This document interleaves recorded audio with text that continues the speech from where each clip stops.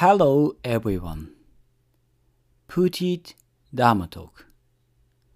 This is Shobun, a Japanese Zen monk.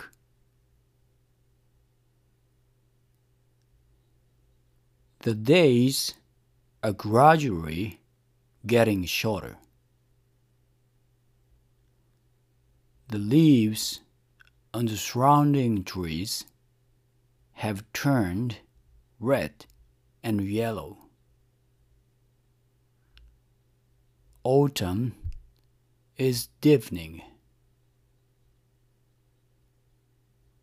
In summer, the lotus at the temple spread its large green leaves and bloomed a large beautiful flower.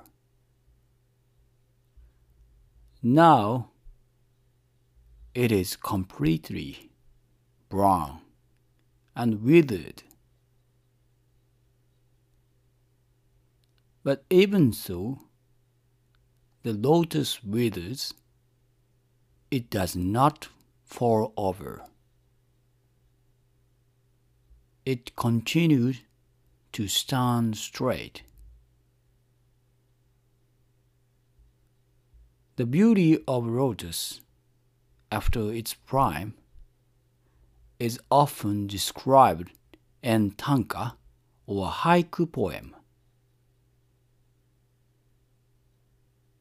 It looks lonely, but expresses dignified beauty. I believe that the true beauty of lotus lies in such a withered appearance. No life can be eternal. No prosperity can continue forever. But you don't need to be afraid of withering away. If you keep yourself as a lotus is,